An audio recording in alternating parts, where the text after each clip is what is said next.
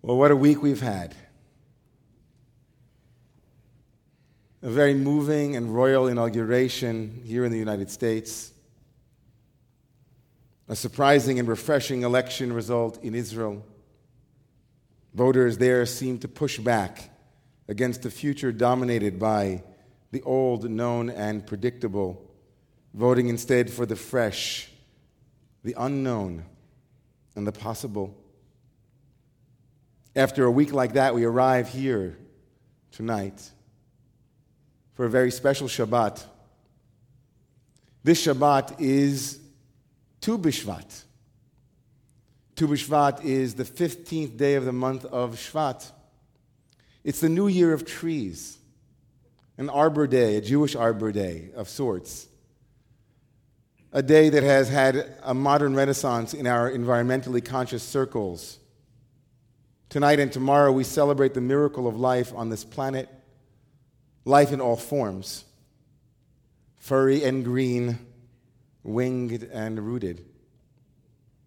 This Shabbat also is distinctly a Shabbat of Shirah, Shabbat Shirah, Shabbos of song, literally, so called for the song sung in the weekly Torah portion by Moses and the Israelites upon their miraculous crossing of the Reed Sea, and of course their salvation from the pursuing Egyptian army.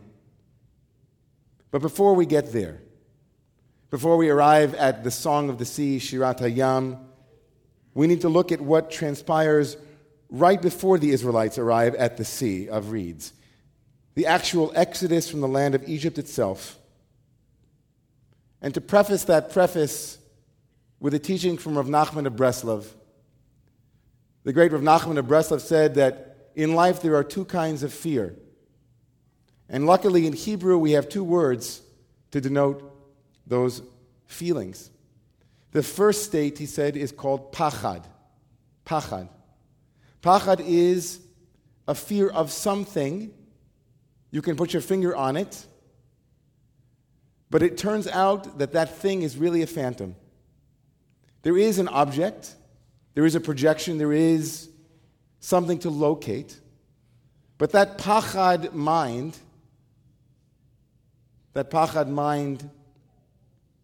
when looked at deeply,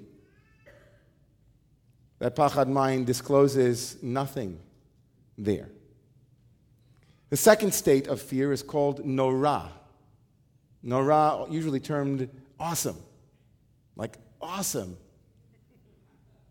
but different than awesome. It means the numinous, the pushing forward into the unknown, and the excitement that is part and parcel of the growth process. Norah has majestic qualities. It feels like fear, but it isn't. We'll talk about Norah tomorrow. I see all of you here at 11 o'clock. Back to the Exodus.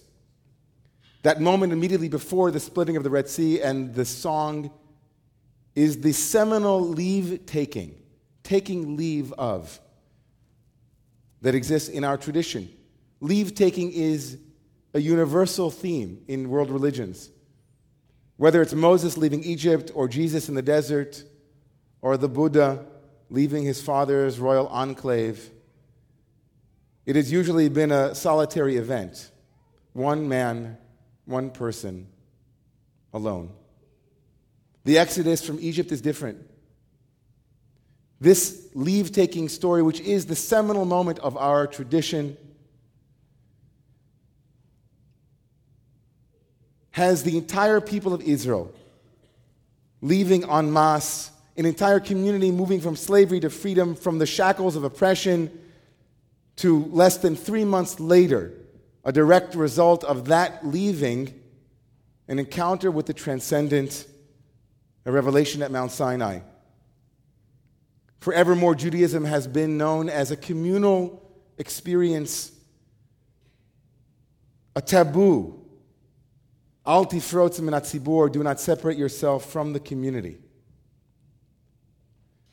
For that reason, leave-taking in our tradition must become transformed and reinterpreted.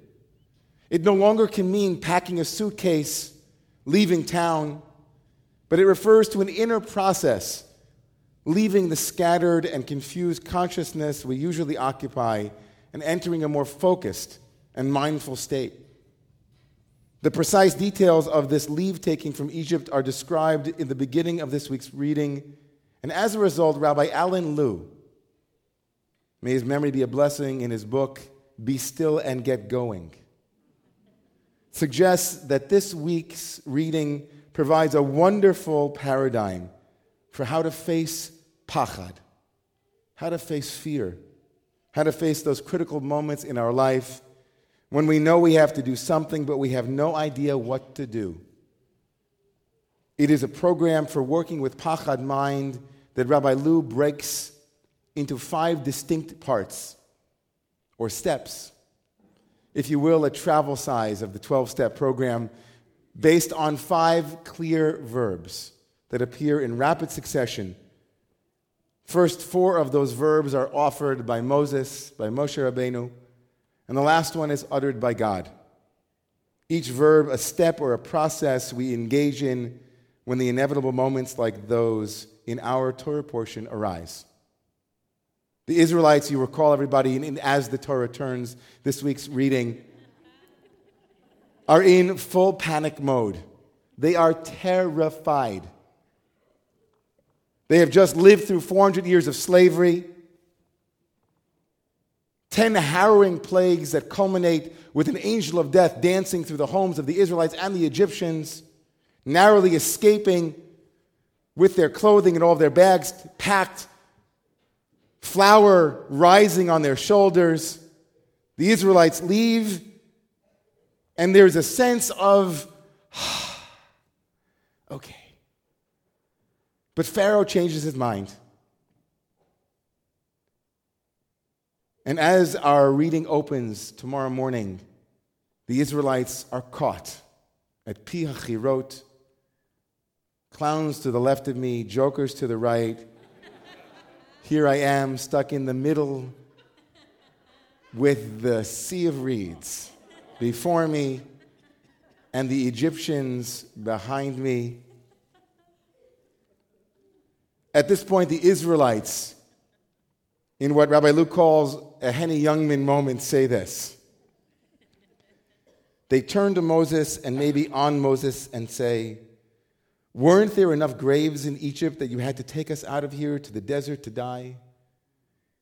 Isn't this exactly what we were talking about in Egypt when we said, 'Let us be and we'll serve the Egyptians'? Because it is better to serve the Egyptians than to die in the desert?"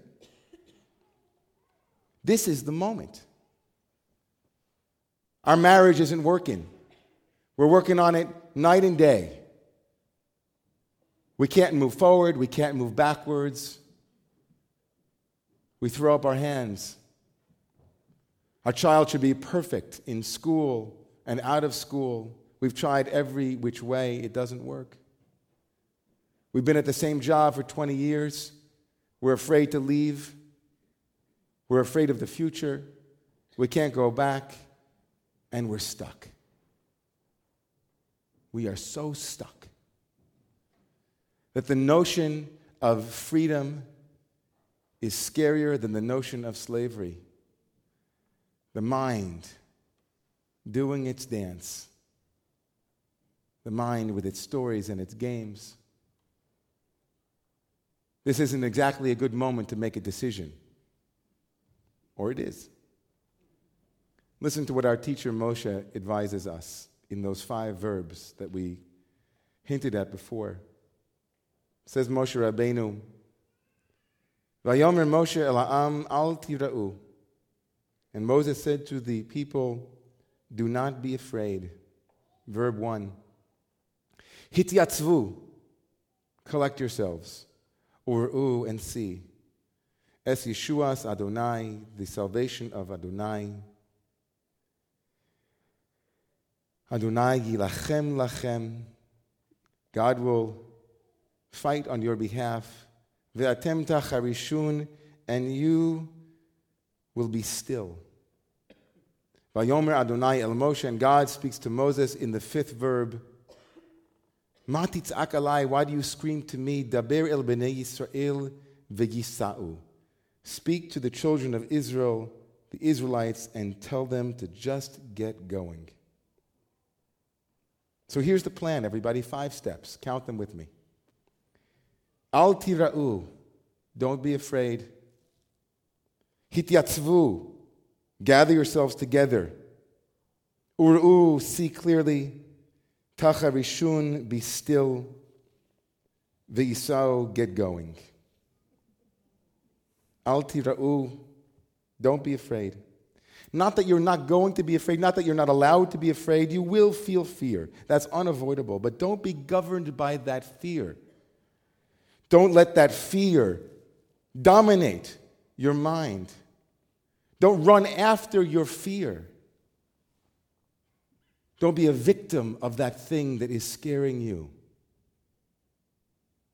Consciously or unconsciously, says Krishnamurti, we avoid facing things as they are in themselves, and so we want God to open a door for us which is beyond. But to find life's purpose, we must go through the door ourselves. Al tira'u. Don't let your fear dominate your mind. Okay, then what? 2, hityatzvu. Collect yourself together. The word nitziv comes from the Ugaritic term for construction. Get all of your building materials together. Bring it all together. Gather yourself.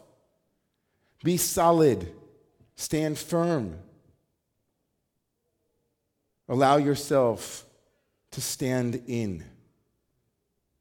And 3, re'u. See clearly. With eyes that are unblemished by fear, in a mind that has stopped and is standing still. Gather yourself in and see. Our spiritual practices are those that engage us to face ourselves. Mark Nipple writes, what saves us from ourselves is the power of our honest gaze, which remains a cleansing agent that can wash out whatever thickens within us and wash off whatever grows over us.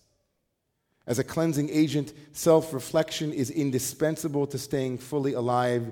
We wouldn't think of going more than a few days without washing and showering, so think of facing yourself, he says, as spiritual hygiene. Facing ourselves as spiritual hygiene.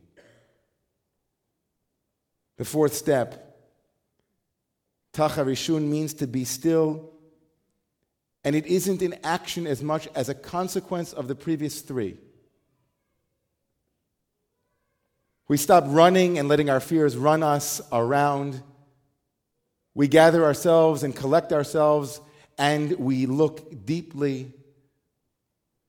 And as a consequence, stillness arises, the fruit of our practice.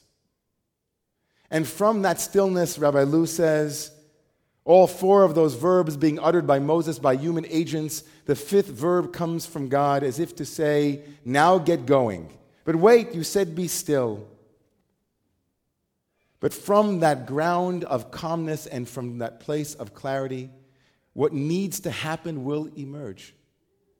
The decision that you're trying to make from a place of fear will not arrive. It won't give you solace, it won't give you tranquility, it won't give you an answer. But when we are calm, when we gather ourselves together, it's possible then to see what it is that has to be done. We are indeed standing on the lip of the sea, each and every one of us. Our forces of habit, our forces of past experiences flood over us at every moment. Life's big decisions and small ones together can pose a great challenge, telling us to pull back, to retreat, go backwards, not forwards, align ourselves with the voice of the status quo. It lobbies us to accept what was rather than stand still and stare down our phantoms and reveal them for what they are, which is empty. I say, don't do it to you. I say, don't do it to myself. Don't give in to fear. Don't run after our fear. On this holiday, which is the birthday of the trees, listen to the voice of the Midrash that says that every blade of grass in the entire known universe has an angel that gives it a little clap every day.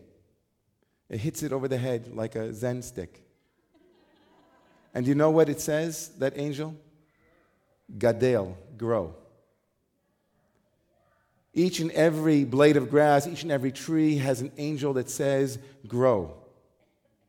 Each and every one of us has a voice that says, grow, take a step. One of the songs the trees and life teach us each year is the song of growing. It teaches us that winters come and go and springs arrive. Each of us is compelled to incline towards the sun of awareness. We are called to hear the still voice of courage, and we are bound to act from the ground of fearlessness, which is our birthright. In a new book that just came out by, again, third time tonight, Mark Nepo, and this isn't the plug. Proceeds are not going to Romamu, I promise, but someone who lived through cancer, many bouts of cancer, wrote a book, Finding Inner Courage, and he writes, despite the countless distractions and obstacles that we face each day, life is a journey of approaching a horizon that we never arrive at. The journey is sometimes made alone and sometimes with others, but the approach over a lifetime, if faced openly and honestly, hones us into an instrument of living that turns suffering into a music, that is bewitching and healing, a music we call love. And he writes, if we are blessed to endure the distractions and move through the obstacles, we discover a curious law of inner alchemy. The closer we get to the light, the more fully we are lighted. The closer we get to the truth and beauty, the more truthful and beautiful we become. As the Argentinian writer Borges said, any life, no matter how long and complex it may be, is made up of a single moment, the moment in which a person finds out, once and for all, who they are. So tomorrow is the day of Norah, of crossing over the sea and singing a song. Tomorrow we'll talk about song. But tonight we talk about that place that each of us has to go through. Each of us must be able to master to some degree these 5 simple steps if we are to cleanse the spirit and keep it hygienic. We haven't arrived at the other side tonight. We haven't stepped into the sea, and we're not asking it to split just yet, but we will. You will. May each of us be blessed to face life's difficult questions and decisions with clarity and courage.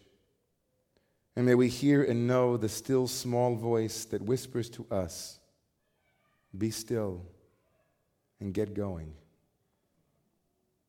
Amen.